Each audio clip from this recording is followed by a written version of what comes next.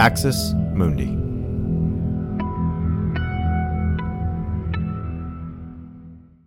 You're listening to an Irreverent podcast.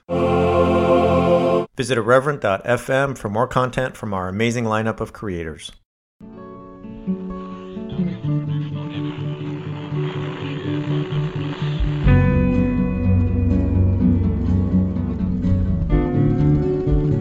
Welcome to Straight White American Jesus. My name is Brad Onishi.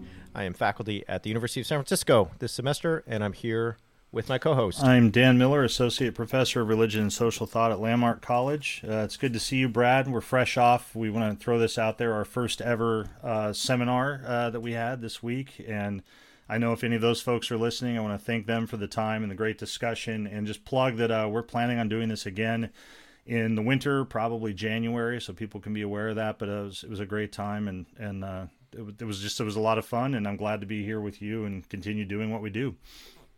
Well, it's exciting. I mean, it's a chance for a deeper discussion for folks to really do some kind of formal analysis without having to feel like they're signing up for like an 18-week class or anything like that. And so I think it's pretty neat. I'm glad folks had a great time with you and had a great conversation with each other. I'm hoping folks are building community and getting to know each other. And I just think it's awesome. So grateful to you for doing that. This is one of those weeks, Dan, that is just full. I think there's just no way to get around it. And I want to start today with vaccine mandates from Biden yesterday. Talk a little bit about 9/11 and how that ties in. Talk some more about the Proud Boys and the anti-vax violence we're seeing across the country and how it links up with Christian nationalism. And then finish up with a couple of other things. So let's talk about Biden and the vaccine mandates. Here we go. So yesterday, the Department of Labor's Occupational Safety and Health Administration, also known as OSHA, is developing a rule requiring all employers with at least 100 employees to make sure their workforce is fully vaccinated or require unvaccinated workers to get a negative test at least once a week. OSHA will ensure an emergency temporary standard to introduce the vaccine requirement. Companies that fail to comply could face fines of $14,000 per violation. Now, that was just one of the mandates and changes that was announced yesterday. Biden also announced vaccination requirements for healthcare providers that accept Medicare and Medicaid, for all federal employees and contractors, and for the staffs of Head Start programs, Department of Defense schools, and Bureau of Indian Education operated schools. So basically, Dan, if you are sort of working on the payroll of the federal government in any way, you need to get vaccinated. That's kind of the message from Biden yesterday. Some of you might be wondering, what is OSHA? Just so, little explainer here. It's kind of an obscure government entity. The OSH Act covers most private sector employers and their workers, in addition to some public sector employers and workers in the 50 states. It's under the Department of Labor, the Secretary of Labor. And so it's officially the Department of Labor's Occupational Safety and Health Administration. A lot of folks working in the Biden administration, Dan, I'm sure, to figure out how they could advance a kind of legal and government-mandated vaccine requirement by way of the federal government, and it seems that OSHA was the way to do it. Now, as you might imagine, there have been some pretty strong responses from people on the right, including representatives in Congress. So we have, pulling up my notes here.